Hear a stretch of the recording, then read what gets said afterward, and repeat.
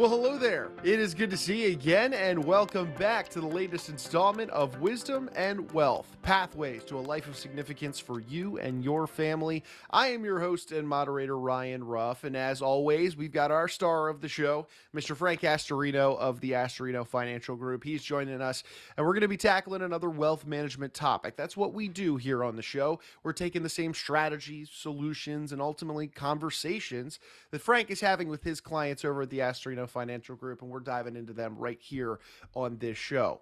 And if you're a frequent listener or viewer of this show, you know that Frank and I we've had discussions about what it really takes to build an overall wealth plan. And one component within that plan that always seems to rear its head is the idea of charitable giving. Well, today we're going to be taking a deep dive into this topic of charitable giving. So let's frame it up for you. Well, think about it. Planned giving can help you do well financially while also doing good for others. So when you provide meaningful financial support to causes that you care about, the opportunity for potential tax breaks arises. So, in today's show, Frank and I are going to be discussing some particular charitable giving strategies and solutions and vehicles that might, be worth your consideration should you be interested in getting into charitable giving, at the start. Or we're also going to be discussing some next level strategies to maybe help bolster or reinforce your philanthropic efforts. So that being said, let's go ahead and bring Frank on and get right into today's discussion. Frank, it's good to see you this morning. How are you doing? Great to see you, Ryan. I love this topic and always willing to expand on it. So good to see you. Yeah, absolutely, Frank. We got a good one. We've touched on this topic in prior episodes, Frank, but we haven't really had the chance to dive deep into it. So let's start high level here, Frank, like we typically do. Is charitable giving a topic that you say that many of you and your clients or prospective clients are asking about? How much of an interest would you say is there in charitable giving these days? Uh, Ryan, I would say about 70% of the clients that we deal with have an untapped interest in charitable giving.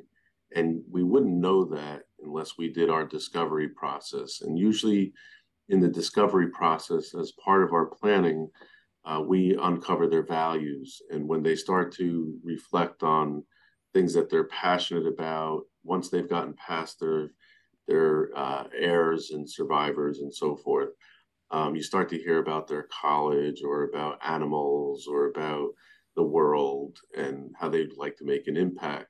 So that's part one. Part two is that a lot of professionals know about these instruments, but they're not expert in these instruments. So they're not getting prompted to really talk about it. But I think the statistic has shown that there's probably 70% of the people who are wealthy, they care about protecting their assets, they care about transferring their assets, they care about not losing their assets, but they also have sincere desire to make an impact on the world. Roger that, Frank. So, how would you say that financial or really wealth planning overall fits into this category of charitable giving? It fits in on a number of levels, depending on the sophistication of the charitable instrument. Charitable planning could start with as part of the estate plan. So if you have a significant estate, your advisors are looking at what is the consequence of them having amounts of wealth above the tax exemption amount. So today it's a little over 22 million. So if you have 50 million, you're facing a significant exposure there for tax. Most affluent people are looking at the current income tax. So if they're getting too much tax because they work for a company and they're well compensated, they're looking for deductions. And then you have people who are they've done really well in their investment portfolio. We saw last year several with over $1 million of unrealized gains. They don't want to pay the tax, but it might be appropriate to sell some of those stocks. And then there's people that need income. So we have instruments. It starts out with basically your will, and you can just bequeath through your will. But it gets a little bit more sophisticated when you have multiple objectives for your wealth planning. Roger that, Frank. So, Frank, this is a pretty broad topic. There's a lot of moving parts within charitable giving. Where would you begin to start? That first step in terms of the approach of tackling this idea of smart charitable giving. Where do you begin here? I would begin with a lot of people are motivated by tax. So sometimes the tax discussion comes before the charitable discussion. Mm, Uh, as soon as you mention the C word, yeah. people kind of, clam up and say, well, I'm worried about my kids. But then you have this enormous tax burden. So the type of charitable instrument that we look at depends on how much you weight the deductions they need, how much you weight capital gains. Do we want to make sure they have enough sustainable income for their retirement? And then what are their attitudes and values towards legacy? And then we start to look at the types of financial instruments which most people don't realize exist. They think it's like I give it away and I write out a check and their favorite causes, and they're giving smaller amounts. And then when you get into the accounting field, uh, when the accountants are starting to look at tax returns and they hear us recommending a $250,000 CLAT or a $500,000 CROT, and they look at the tax return and it shows that, well, they only gave $1,500 last year. You really think they should be giving that much to charity? And they don't see the bigger picture. So we're a big picture context organization, and we are pursuing helping other professionals understand the mechanics and the whys of this so that they could be helpful on the team. Yeah, I love that, Frank, and I want to get into the weeds here for our audience and start talking some specific strategies. So, could you maybe explore for us some of the foundational methods that exist within charitable giving strategies? Could you share with us maybe some options that someone might be considering if they're just getting started into this field? Yeah, the simplest is, people I see often in their wills what they want to do. And that's direct and it's simple. And even while your will is going through probate, if you were going to leave $10,000 to, the animal shelter, that's going to go even while your will's being probated. What's very popular now and has gotten increased popularity is donor advised funds. Donor advised funds, is as simple as setting up like an IRA, and it is the equivalent in most cases of a charitable foundation. But you could start it with as little as $5,000. So if people are scrambling around for more tax deductions and they have charitable intent, a donor advised fund is a wonderful way of organizing it, getting a full deduction. And we have one, most of our clients have one, and they feel really good about it. So the second level would be a CLAT, a charitable lead annuity trust or income trust. And that's basically where you're not giving it away permanently, but you're basically getting a big deduction up front with transferring stock or some highly appreciated asset. And then you specify a number of years that you want to give a percentage to the charity. So you're giving to charity with the income of the instrument, and then it reverts back to you or your heirs. So we've had people earmark the termination of the trust to be when they retire. So they're getting deductions up front while they're working and gainfully employed, and then they get the money back when they're going to retire, or if they have such a surplus, they make sure their heirs get that. The one that's most popular and I think is the pinnacle of financial planning is the charitable remainder trust. And there's different types of charitable remainder trust. And we've been doing it since 1988. And we've done everything from oceanfront property to stocks. And the beauty of the charitable remainder trust is you're giving it away at your death. And if you want to make sure the heirs aren't disinherited, you can buy a life insurance policy in a trust or a second to die policy in a trust. So it's out of your estate. The heirs get the same benefit with cheaper dollars because it's pennies on the dollar when you buy life insurance at a young enough age. But assuming you didn't do that, you're still going to get a retirement income for you and your spouse, and in some cases, up to 10 beneficiaries. And we have those kind of gift funds. The income enhances your 401k, for instance. So you're getting income. The charity is getting it at the end, and you're getting a deduction on top of it, and it's out of your estate, and you could have a irrevocable life insurance trust to protect your heirs. I love that instrument, and we see a lot of sales of business, for business owners, having some portion of the sale going into a charitable remainder trust. Awesome, awesome. I appreciate you sharing kind of that next level strategy and particularly your favorite in that charitable remainder trust. From what I understand, Frank, there's another charitable trust, charitable lead trusts that come into play sometimes. Would you care to shed some light on that one for us?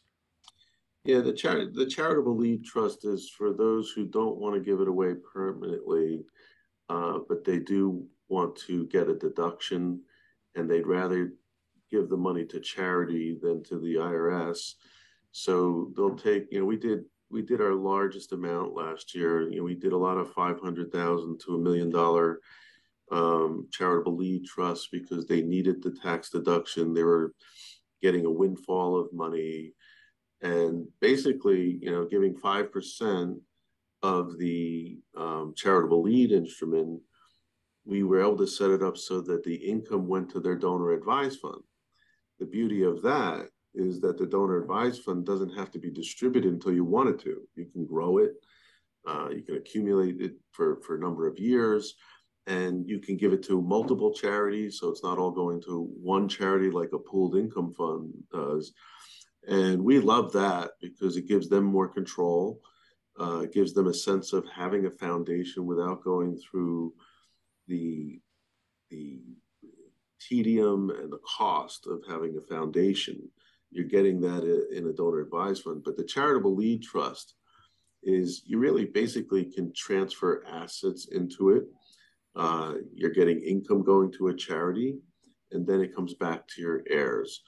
The caution there is that the income that comes out of that charitable trust is taxable. So you're getting a deduction on the front end, but you're paying ordinary income tax on the distribution to the charity. Roger that. Thanks for clarifying between those two, Frank. And in terms of one of the more advanced options for any philanthropists or would be philanthropists, you had mentioned that idea of a foundation or really a private foundation. Talk to us about how these work, as I'm sure many out there in the audience are familiar with private foundations. How do they work and where do they come into play with charitable giving?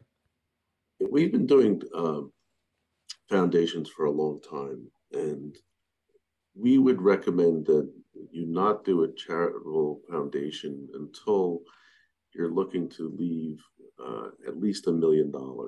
And there's a lot of cost and tedium and regulation that goes into it. I like converting a donor advised fund to a foundation when the wealth has or the trust has gotten significant enough. And I find that it's a unifying agent for families. We're working on some very significant ones right now where you have a blended family and mom and dad want to make sure everybody gets along and is happy. So you have this $1 to $5 million foundation that every year they get together and have a dinner. I was just at an event where we were raising money for literacy. And I was there with another entrepreneur, and he was there because his father had left a significant foundation. And he was able to write a $500,000 check to a charity that might have hoped to get a $10,000 check. And it's because somebody's parent had left a great cause, and the family is able to continue that cause in the name of the parent. So we like foundations. We just don't recommend that you do it until you're ready to make it more of an event and an annual thing than a one-time or minimal thing.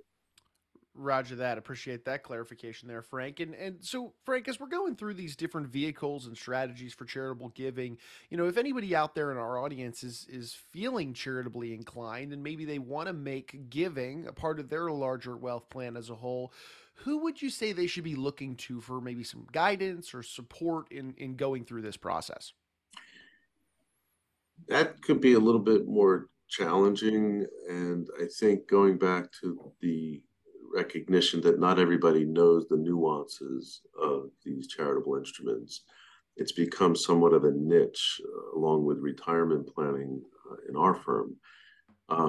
So I would start with a wealth manager or financial planner, if not an estate attorney. Usually, an estate attorney is equipped with knowing these instruments and knowing where they're appropriate. And it's not something that they just took in one class in law school. It's something that they're doing regularly. We must be doing at least six or more complex charitable instruments a year. So we are accustomed to talking to accountants and lawyers who haven't done one. And that's not to take anything away from them. We're not practicing law, we're not practicing accounting, but we want everybody to be on the same page because you could make errors in the administration of it, and these are irrevocable instruments. So they should start with either their financial advisor or their tax attorney. And I mentioned tax attorney, not your criminal attorney or your real estate attorney, but someone who understands tax. Of course, of course. And Frank, as we're bringing our conversation to a head, uh, you know, coming in on the end of the show here today, Frank, if there was one note you could leave our audience with, one kind of bottom line it for us, what would you say is the most important aspect of planned charitable giving that you would want your clients or anybody out there, frankly, to keep in mind when they're approaching this strategy? The most important aspect from our view is to have charitable intent and to have a desire to make an impact that goes beyond ourselves. The tax benefit is part of the rationale for being generous and altruistic and wanting to make the world a better place. And certainly since COVID, we're seeing a lot more of that attitude come out of these planning sessions. So charitable intent would be number one. And then setting the expectation would be a part of that. Setting the expectation with your children, because if your children think they're just going to get all the money and they may not understand why a certain portion is going to your favorite cause, something inspired you to want to take care of that cause better than it is today. So, charitable intent, setting expectations. Alrighty, Frank, appreciate that. And again, Frank, if anybody out there in our audience, is interested in this topic, and maybe they're interested in even reaching out to you and your team to open up a dialogue and talk about how charitable giving might play a role within their wealth plan with your team, what would be the best way they can get in touch with you?